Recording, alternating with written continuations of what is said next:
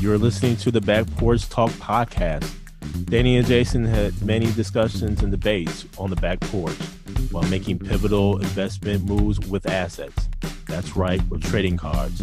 They welcome you to the back porch and right into those discussions about current sports news with a fresh and unique twist. So come on and join us.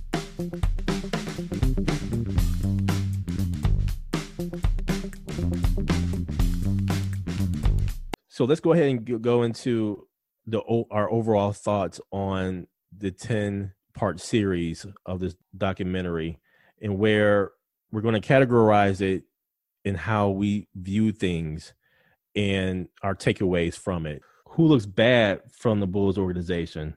Like I mentioned before, Scottie and Horace looks pretty bad from the Bulls organization. As far as Scottie and Horace, yeah, Scottie's one that some of the stuff was self-inflicted from his perspective. I know allegedly he may not have enjoyed watching himself be portrayed the way he was. I think in a lot of the cases, too, Jordan tried his best to make him look as good as possible. But some of the stuff was known already that what he did. It's probably more or less he didn't want to relive the past because he wanted to just say, all right, man, I've dealt with this. I don't need this rehashed again. Now everyone throw my name out here. But a lot of that was him.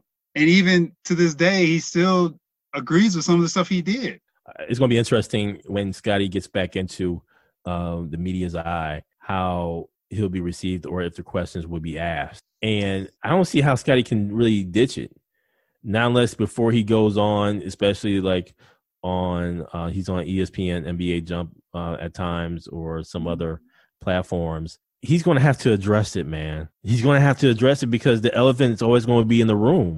So it's going to have to become a point in time where he addresses it, man. It's going to be real interesting to hear his take and to get his feeling of it. I wonder if Pippen will actually talk to Jordan. It all depends because he started the whole thing, controversy a couple of years ago. He gave the opinion around LeBron and Jordan, and then he flip-flopped it. So he shouldn't have any ill will towards Jordan, in my opinion, based on this docuseries. Because Jordan it wasn't anything like the 84 team. They should have a gripe.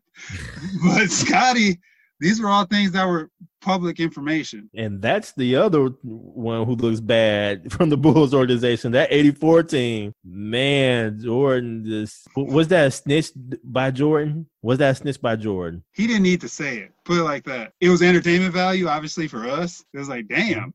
Like I said, it was for entertainment value. It just put a lot of people on Front Street that didn't need to be there because they didn't ask to be put in that spot. And now they have to answer questions from maybe a spouse or kids. Let me check on this roster. Who was on this roster in 84 who he might be talking about? So that just puts people in an awkward spot that didn't need to be. That's true, yeah.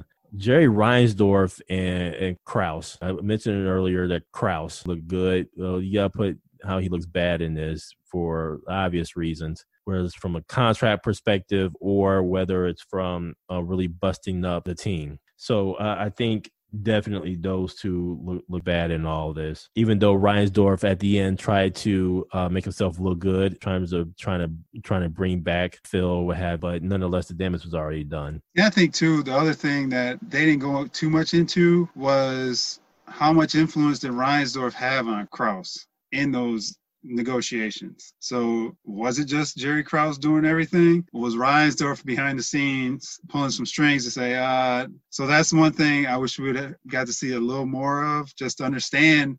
So then do you really truly blame Jerry Krause for a lot of this, or is it Reinsdorf? Because sometimes when these organizations and franchises, you don't know who's pulling the strings.